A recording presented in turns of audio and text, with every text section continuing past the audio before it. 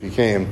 It's been a couple weeks. The last time that we were together, we talked about Jesus stilling the storm. We talked about, maybe the thing you remember the most from it was the painting that was stolen from the museum that was worth $4.6 million, whatever it was.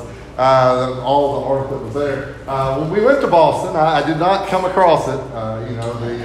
That's where it was stolen from. I didn't see it laying on the side of the road or anything like that. But if I had it, we might not have come back. I don't know. So, but anyway, it's been a couple of weeks, and I appreciate Dad filling in for me the last couple of weeks. Tonight we're going to be in the book of Mark. I find that it's feels like we're in Mark more than any other when it comes to miracles. Most of these miracles are present in multiple books, but there was something that Alan Webster said when he was here in the spring. He said Mark is written by somebody who wanted to tell it all as fast as he possibly could. Yeah. And it's just like, it's like every sentence in Mark starts with, then they did this, and then this, and then this. And it's like listening to a little kid trying to explain all the fun stuff that they had done. But it works pretty well then for these lessons because it kind of gets to the main point. But tonight is actually one of these longer writings from the book of Mark. We're going to be in Mark chapter 5, and we're going to be looking at verses 1 through 20. And so we've got a lot of that. Tonight we are talking about, this is a really difficult one to define, but I've called it the miracle of the Gadarene demon, and you have no idea how much time I spent trying to come up with a name for this, because the title in my lesson packet here didn't really work, or at least it didn't seem like it worked real well. And I looked it up, and it was like it's sometimes referred to as this. And it was like they listed off 12 different names that this one could be. So you'll probably know this story, but I do want to say, this is one of 5 different examples of miracles in which Jesus healed someone of demon possession. And the problem with these sort of one-night lessons is, I don't want to be repetitive, but there's a part of this story that I think a lot of us we'll remember and we'll be able to talk about. So I want to start with a little bit about where this took place. But in order to do that, I want us to go back a couple of lessons previously.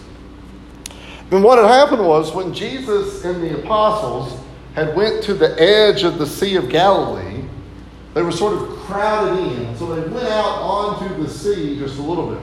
We talked about how that the Sea of Galilee sort of divided people. There was a western side that was predominantly Jewish, and there was an eastern side that was predominantly Gentile.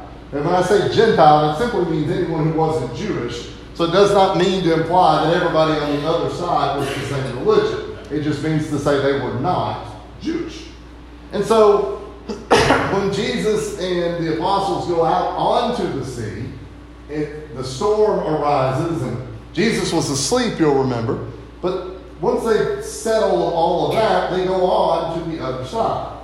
And so that's where this will take place. And that's why I'm thankful 4 or 5 months ago that we decided to go in chronological order, because it makes a little more sense to sort of follow the steps that Jesus had taken. But a couple of things here. This is a view of roughly that side of the Sea of Galilee. And I want you to look at this picture because more than anything, I want you to see that you're sort of elevated and that you would go down to the water. Okay, you might look at that and think that's sky, but that's actually the Sea of Galilee right there. And this takes place, as you can see there, following the miracle of Jesus calming or stilling the storm. They cross the Sea of Galilee, land on the eastern side. The location is variously called a few different things. It's called the land of the Gergesenes, the Gadarenes, or the Gerasenes. That depends on the translation. You see that all there. But those are really town names in some cases. But more than that, they're names of groups of people. Okay? And so it was almost like if you said to this side of Lexington, you've got the Nicholasvillians and the Lancasterians and the Stanfordians or something like that. It would be people that were from each of those places. They would have a lot of similarities, but their differences, they were from those spots. I say that because this is in Matthew, this is in Mark, and this is in Luke. Matthew 8, Mark 5, and Luke 8.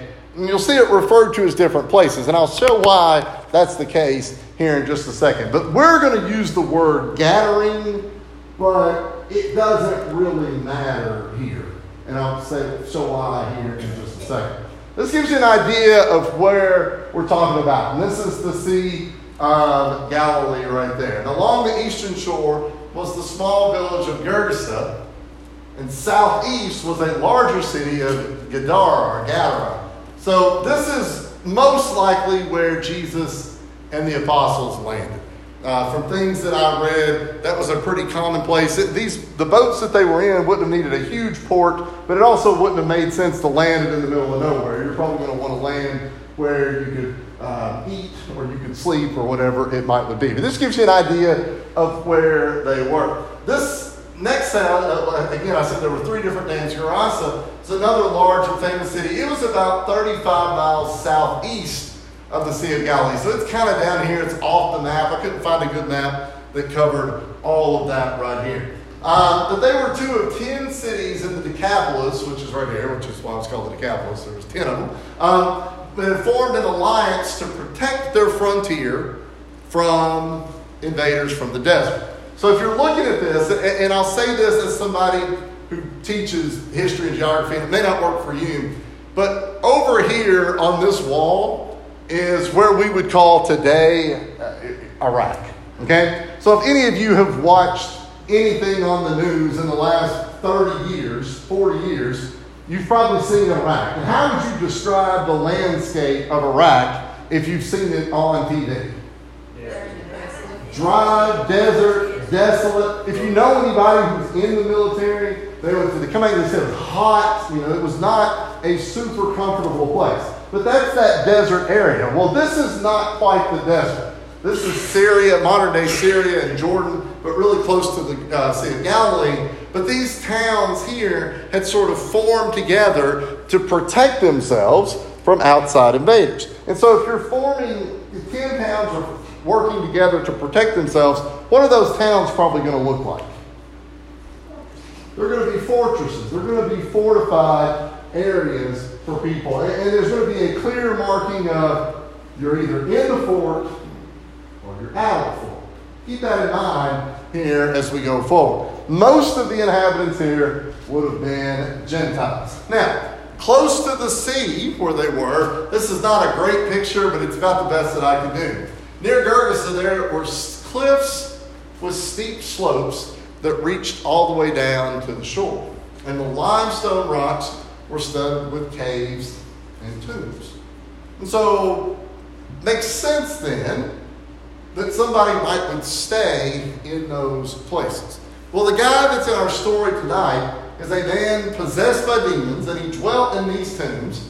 And he was there, and he met Jesus when the boat lands. He just happens to be the one that was there. Now, we're going to read a little bit more about this man in our story, but it will read tonight in Mark chapter 5 that chains and things like that really couldn't hold him.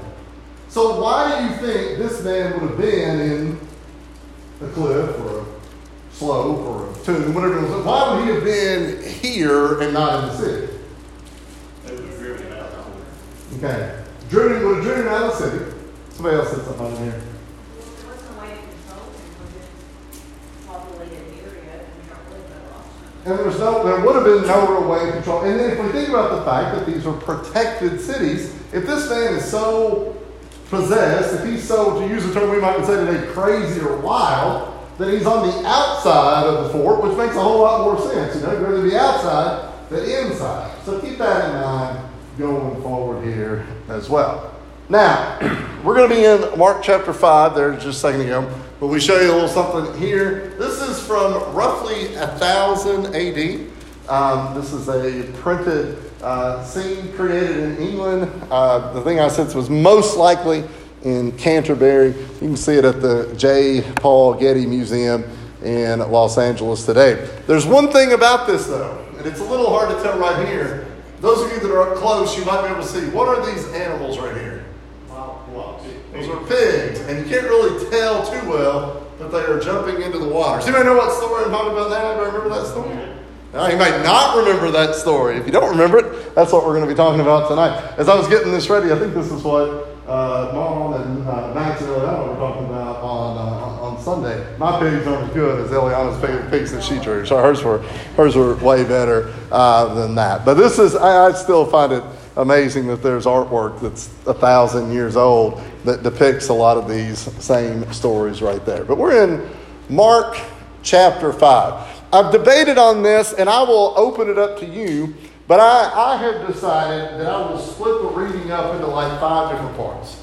Okay? It's Mark chapter 5, verses 1 through 20. If you need to go all the way to 20, if you want to read ahead, if you want to see the end of the movie before we get there, you are welcome to. But we're going to read and then stop and discuss a little bit along the way. This is Mark chapter 5. Just the first 5 verses right here. Who do you care to read those? Then they came to the other side of the sea, to the country of the Galileans. And when he come out of the boat, immediately there met him out of the tombs a man with an unclean spirit, who had his dwelling among the tombs. And no one could bind him, not even with chains, because he had often been bound with shackles and chains. And the chains had been pulled apart by him, and the shackles broken in pieces. Neither could anyone tame him. And always night and day, he was in the mountains and in the tombs, crying out and cutting himself with stones. All right. So the first question, and really the only question here to start with, the first 5 verses give you a descriptor of sort of the first person that Jesus and the apostles would have seen. And so I want us to think about the way that Mark describes this man. So look at verses 1 through 5. How does Mark describe this man? Wild, uncontrollable, definitely so. Say it again. Dangerous. I think it would have been very dangerous for them. It's clear that he lives where? In these tombs. We would probably use the word homeless maybe right here. He's not living in a sort of stable home maybe. He's out of the community. What else? Absolutely. It says there at the very end, said he was crying out and cutting himself with stones. So it would have made sense that he's probably bloody. He would have looked very rough. But why was he out there in the first place?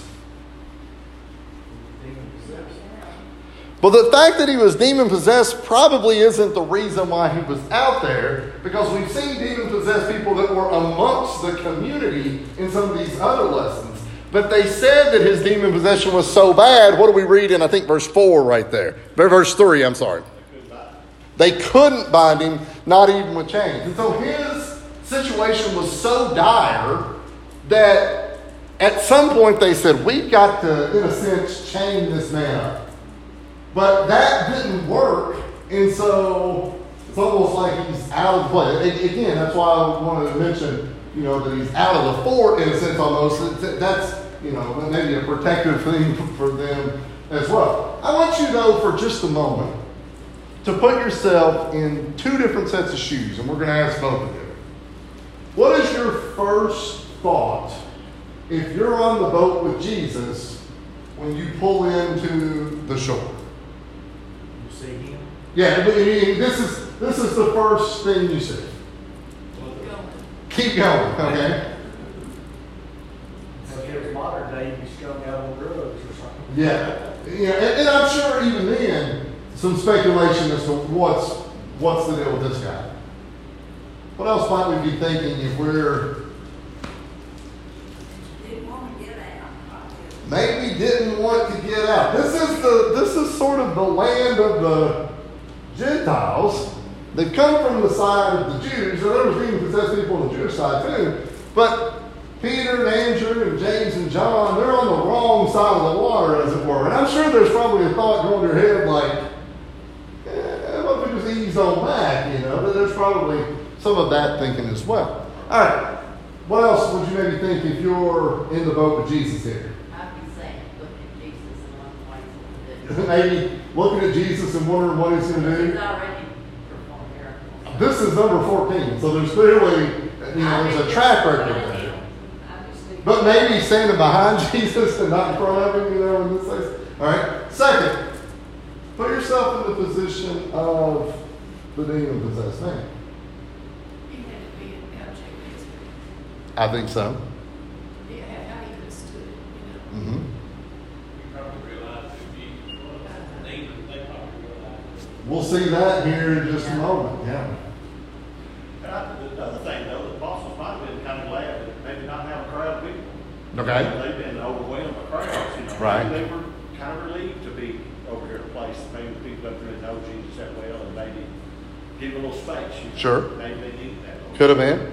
Could have been. I like for us to do that. I don't know if you do that very often, but I like to sort of put up, I think it's good for us to put ourselves in the shoes of the person that was experiencing this. Because how many of us are real quick to say, this is what I do?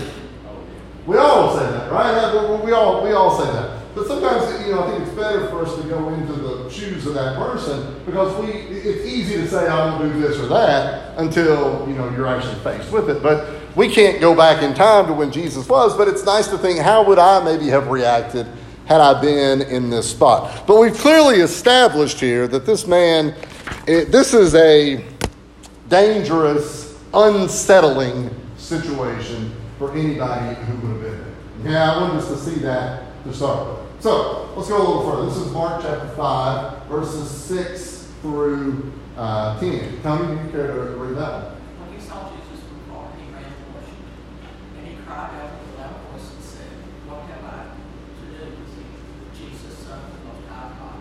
I implore you by God that you do not torment me. For he said to him, Come out of the man under the spirit. Then he asked him, What is your name? And he answered, saying, My name is Legion, for we are many. Also he begged him earnestly that he would not send him out of the nation. All right, so we've got a few different things here to think about, to discuss with this first scene. So Jesus is there, and the interaction takes place almost immediately after we've seen a description of this man.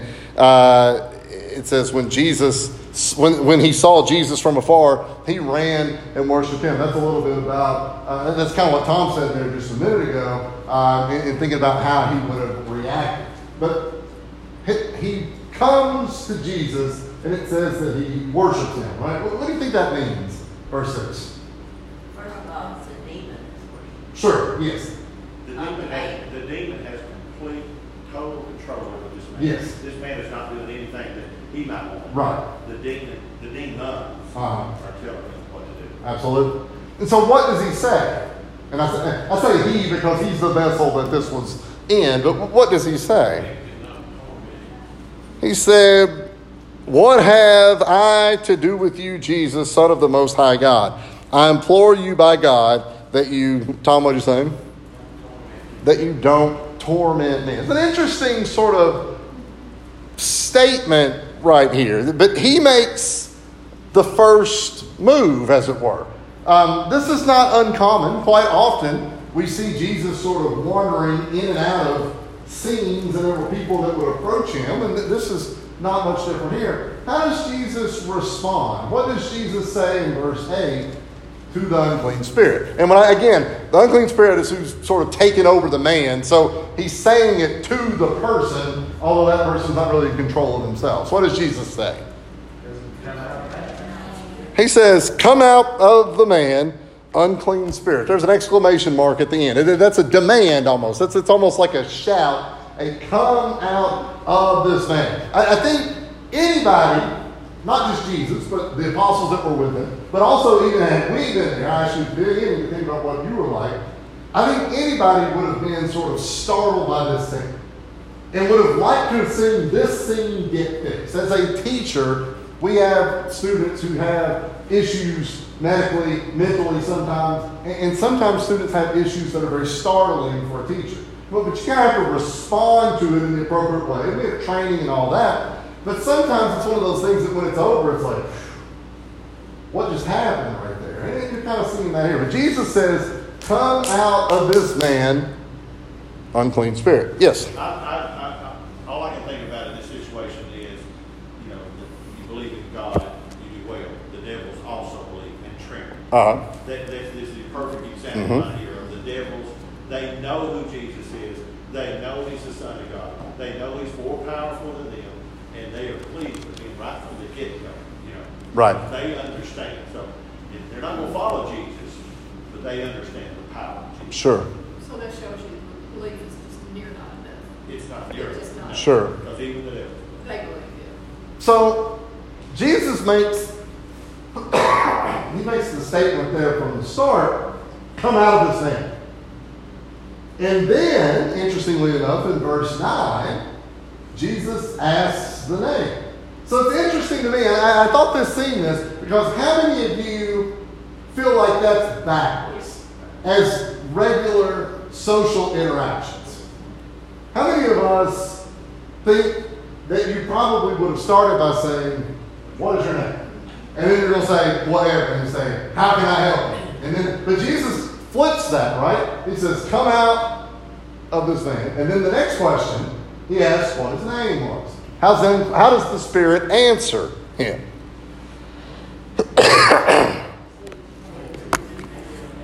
All right, so he says, my name is Legion, for we are many. Now, I spent a little time reading on this in preparation for this.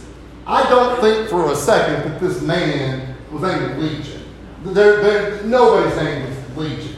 But a legion is a description of what?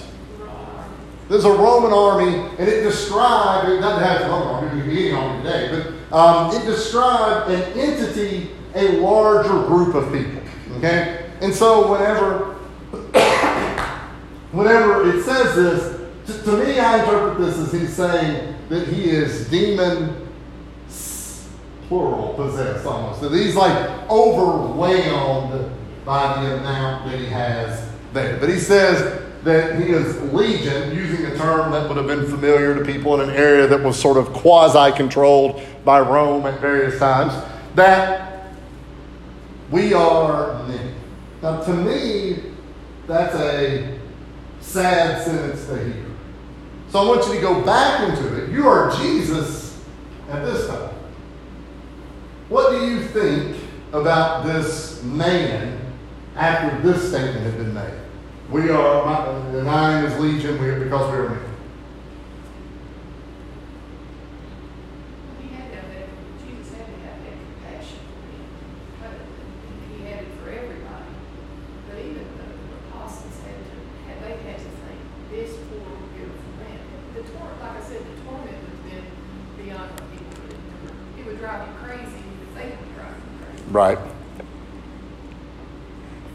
Anybody else? I've got one more.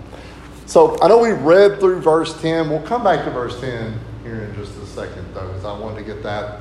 And we'll go just a little further. So we've got established here a man in a terrible situation, demon possessed, with Jesus who has addressed the situation, but we've not necessarily fixed the situation just yet. Let's go a little bit further. This is Mark 5, 11 through 13. Joshua, read this.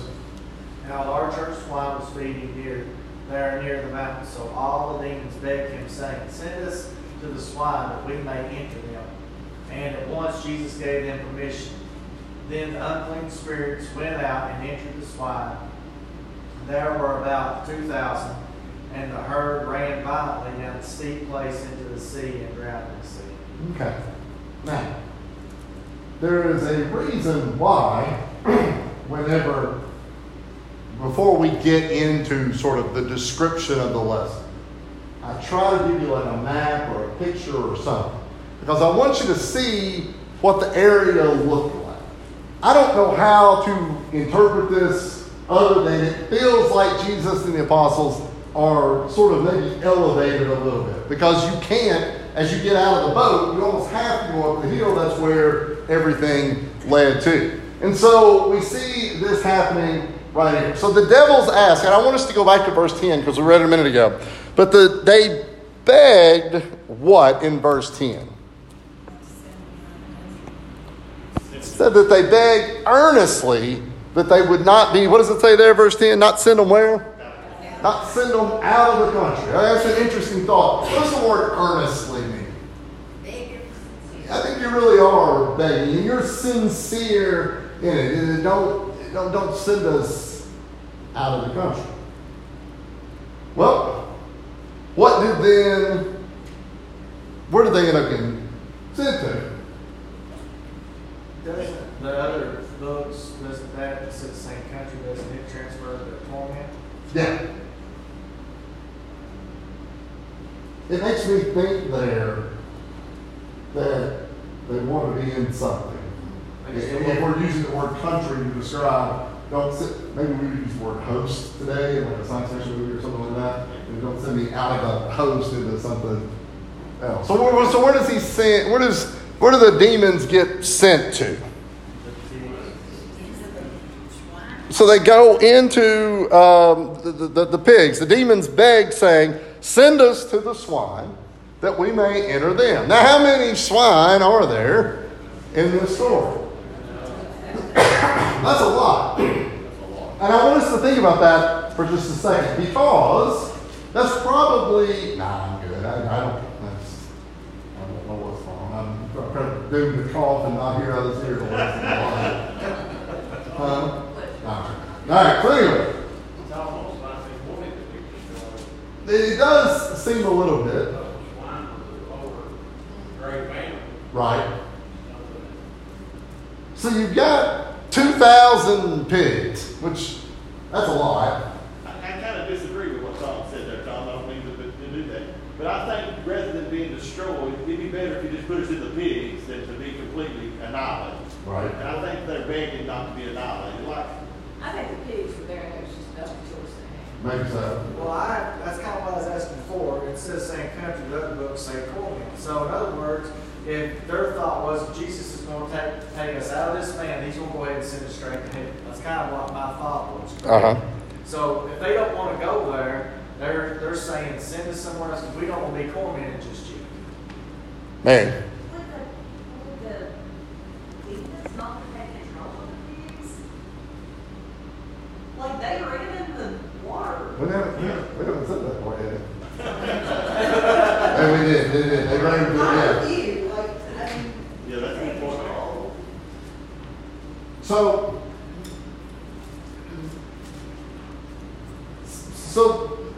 I left the question out. That's my fault. No, it's fine. I realized I needed one more question. But I guess it's there. What happens to the pigs then once Jesus has sort of funneled the demons into them? So they run violently down the steep place into the sea and drown in the sea. That's how Mark describes it right there. This would have been a scary scene, I think. It would have been scary for a lot of reasons. One, it's unlikely, and in fact we'll read here in just a second, it was not at all likely, that these pigs were just out roaming free. They were corralled, controlled in some form or fashion. Now, the demon-possessed man has seen the demons leave him, and that's good. The demons are enough that they would go into a group of 2,000 pigs, which makes me think that he was extremely possessed in what it was. But I also want you to think about who owned the pigs. And what happened to the pigs. This becomes another problem. We'll get to that here in just a second. Mark chapter 5, verses 14 through 17. Maria, do you care to read that? So those who fed the swine fled, and they told it to the sea and in the country. And they went out to see what it was that had happened. Then they came to Jesus and saw the one who had been demon possessed and had the legion, sitting in clothes and in his right mind. And they were afraid. And those who saw it told them how it happened to them, who had been demon possessed and about the swine. Then they began to plead with them to depart from their country. So, those who fed the swine, this was their job. This was their responsibility. And they have just seen their livelihood do what? They're destroyed. They're in the ocean, in the lake, in the sea. It's all gone. And so what did they do then in verse 14? They ran back where? They ran back to the city and did what? They went and told them what happened. Now, there's a few reasons for this. I want you to think for just a second. Why do you think they would have went back into the city and told them? Because I think there's a couple of different types of reasons. Well, you got 2,000 pigs here, so that tells me that's our livelihood. So that's food. It's going to be supplied to the Gentiles because they eat meat. Uh-huh. So now you got to go back in town and say, hey, we was responsible for all these pigs and now they're dead. And it wasn't our fault. And it wasn't our fault. We didn't do anything wrong. And you're never gonna live on it. So, yeah. So, I was thinking about this. When we were really little, Mom and Dad, some of y'all know this story too, but when we were little, I think we come home from church one night, and Jess and I both had little goldfish. And mine was dead. And Jess was alive, and mine was dead. I don't remember. Golden Philip? Is that what her name is? Yeah, Golden Philip. But anyway, mine was dead. And they said, apparently they told Jess not to tell me. I guess I'd already ran onto the room or whatever. Like 2 seconds later, Mom said, I come down the hall, Philip's dead. And Jess is walking behind. I didn't tell him. That's sissy. I can kind of think that when they ran back to the city, the main thing that they wanted to make clear was the pigs have ran to the city and it was not our fault. I didn't do it. So they went back, they ran and told them. Why else do you think they went back and told them? This is scary. It was a remarkable thing. And not only that, what about the demon-possessed man? Do you think the people in the community were aware of him, even if they didn't know him? So not only had the pigs drowned, the demon-possessed man was doing what? So Maria read that a minute ago. The last little sentence of his description said he was in his right mind, which none of these people would have been familiar with him. They found this man in a way. This is clearly something wild that's happened. And by that time, we've not seen Jesus on this side of the water yet. So this is all, I said at the beginning, this is the 14th miracle that we've covered, but it's the first thing for a lot of those people. What the people begged Jesus to do? Would this man have been a Gentile? I think so, but I don't know. I'm not sure. Why do you say? I thought he was going to the Jews first. But I don't know that he's bringing salvation to this man so much as he's. I thought I remembered Ben telling me about this, and that there were Jews on this island, and they wasn't supposed to have swine because they're unclean. Right. And they were there illegally raising the swine. It's So possible. I think that he was a Jew. It's possible. And I don't know that it's. I don't know one way or the other. Either way. Like I said, he's not bringing salvation. He's just Right. being Jesus. Right. What the people beg Jesus to do there? I think this is an interesting thing. And I think it tells us where the clear divide between where Jesus has been and where he's not been in the way that they reacted to it. Why did they ask Jesus to leave? I wrote down 3 things here, but I'll let you answer them first. Why might they have asked Jesus to leave? There was fear. Huh? He ruined all their food. He ruined their food. Yeah, he cost the pig owners money. What else?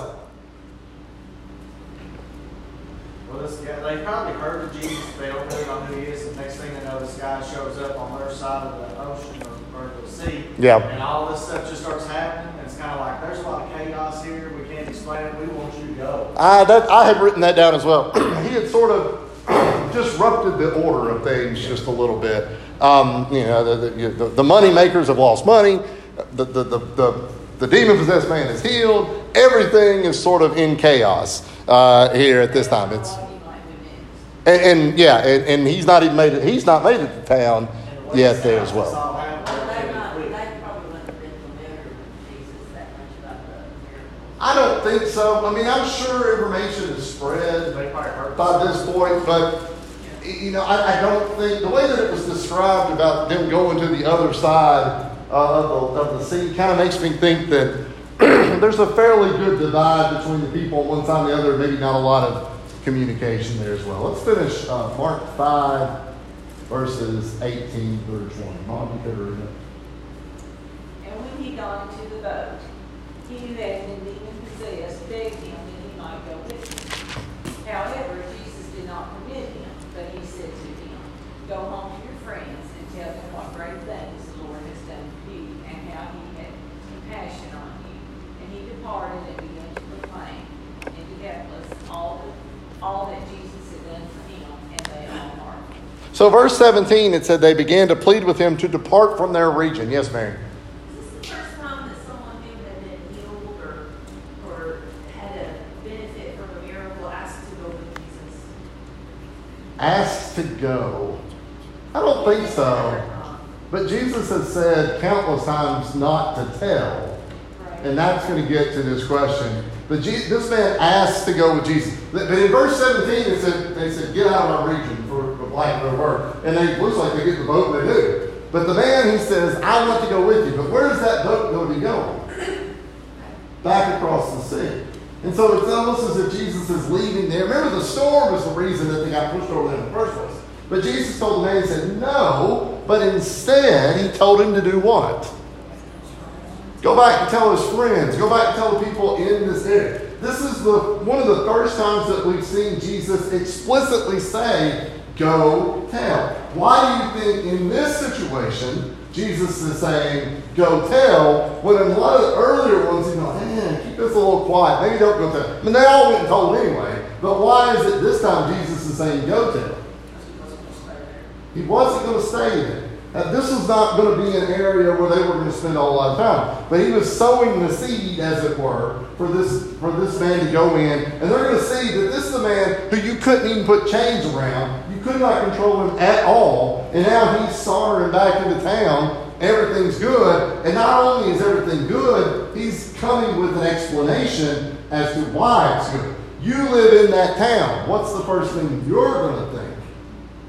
Well, they're familiar with him, and they're going to, but they have to believe him, or he could be like he wasn't. And I'm sure he wanted to go with Jesus, because Jesus is the first person that's probably shown him compassion toward him, because he was so out of control. I think if this man comes back into town, we got questions, right? Why did this happen? Who did this? How did this happen? I want to know a little bit more about it. You ever watched a movie when it was over? You're like, man, I don't really know what just happened right there. You look it up online, and somebody smarter than me can define what happened right here. Well, I think that's what you're going to see here. These people that live in and around Decapolis, we're going to say, what happened here? I may not be fully committed to this, but I'd at least like to know the answer about what took place right there. Confused about the pigs, though. So did they run into the water because they couldn't handle the demons in them? Or did Jesus send them in there to get rid of the demons? What was the purpose of the swine going into the water? What do you want the answer to be? I don't know. I don't know that I know the answer to that question either. It kind of is a wrong place, wrong time thing for the pigs. It does. It does seem like. The demons went into the swine, Yeah. the swine, so they did. And of course, swine were anathema to Jewish people, and I know what these were Gentile people here now, but I still kind of see what Tom says, like a lower based animal. Yeah. And what Maria is, what you're asking is, did the demons enter the pigs, and since they were so wild, they just automatically jumped on the guy, or did Jesus send them in there to get rid of them? I don't- That's your question, Maria. It's a good question. I don't know. I don't really know the answer. We don't really get a good answer for that.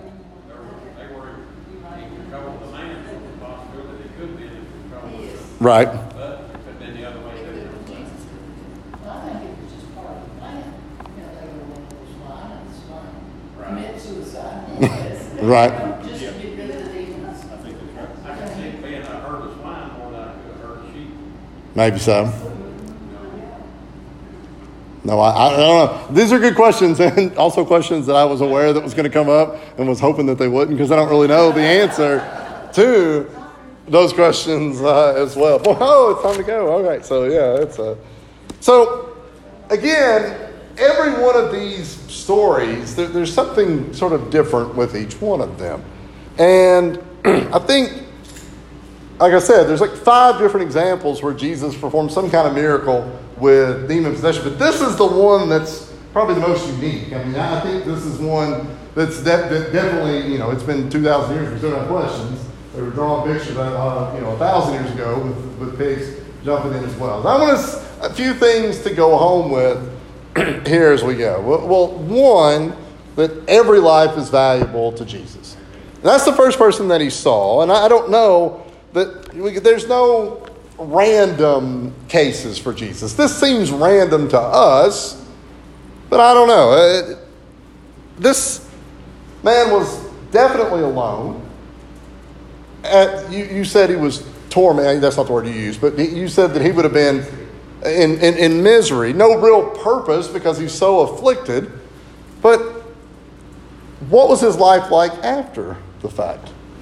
It was improved, right? It was made better right there. And this is somebody who I would imagine most of the community had sort of written off by this point. We can't control him in any way. The second one. I think that anybody that's ever had any dealings with Jesus is impacted. Now, sometimes they did not change their, but the Roman centurion at the cross, he said, truly, this was the Son of God. Right. Pilate had never heard anybody speak like him. He says, no, there's nothing wrong. I can't condemn this man. He's not done anything. Right. Just by talking to him, It'd been easy for Pilate to say, well, get rid of him. Right. Just burn him around. And he's a terrible, filthy person. He didn't say that. He said, Right. I see a thing wrong. Right. Jesus impacted him. Hope can be found in hopeless situations. This is as hopeless as any situation as we would see in the Bible here. His condition seemed hopeless. Like I said a minute ago, the people have clearly written him off. They've tried to tie him down, and that didn't work. Nobody could really fix him in the way that they were trying to fix him. But the fixing that they were trying to do would have been to try and make him semi-normal, semi-social, that he could be with the crowd or hold a job. But that's not what this was here. But whatever the sort of things that sort of bind us or hold us down, nobody in this room is in the position that that man was in. At least not exactly like him. But there are things that have a hard time binding us as well, right? There are things that sometimes we can't control. And sometimes those can seem hopeless as well. The third one, last one for tonight, is that sometimes God doesn't make sense. Think about that for just a second. After this man was healed, he asked for what? He asked to go with Jesus. Do you know the song in the song book, I have decided to follow Jesus? I have decided to follow Jesus. I have decided to follow Jesus. No turning back. I'll follow him. Jesus tells a man that no man having put his hand to the plow and turning back is fit for the kingdom of God. Yet he tells this man what? He tells him to stay. That seems contradictory to everything that we've seen so far, right? It seems contradictory that Jesus would say that. But he told him, he said, go home to your friends. Now that might seem unfair when we think about it, right? That wasn't fair. He should have been allowed to went with Jesus as well. But had he went with Jesus, he's one of 12 that are in the boat. But when he stayed, he's one of one to be able to spread what happened to him all around his community. Where would he have been more effective? In his hometown. We read quite often about the apostles, but a lot of those ones at the end of the list, we don't even hear that much about. And truthfully, he'd have been kind of at the end of the list. But sometimes God doesn't make sense to us but the longer play makes a little more sense. And so I want us to kind of go with that if maybe it doesn't seem like this is the right thing right here, well, there may be a longer game being played, and there may be benefits down the line as well. Any questions before we finish up?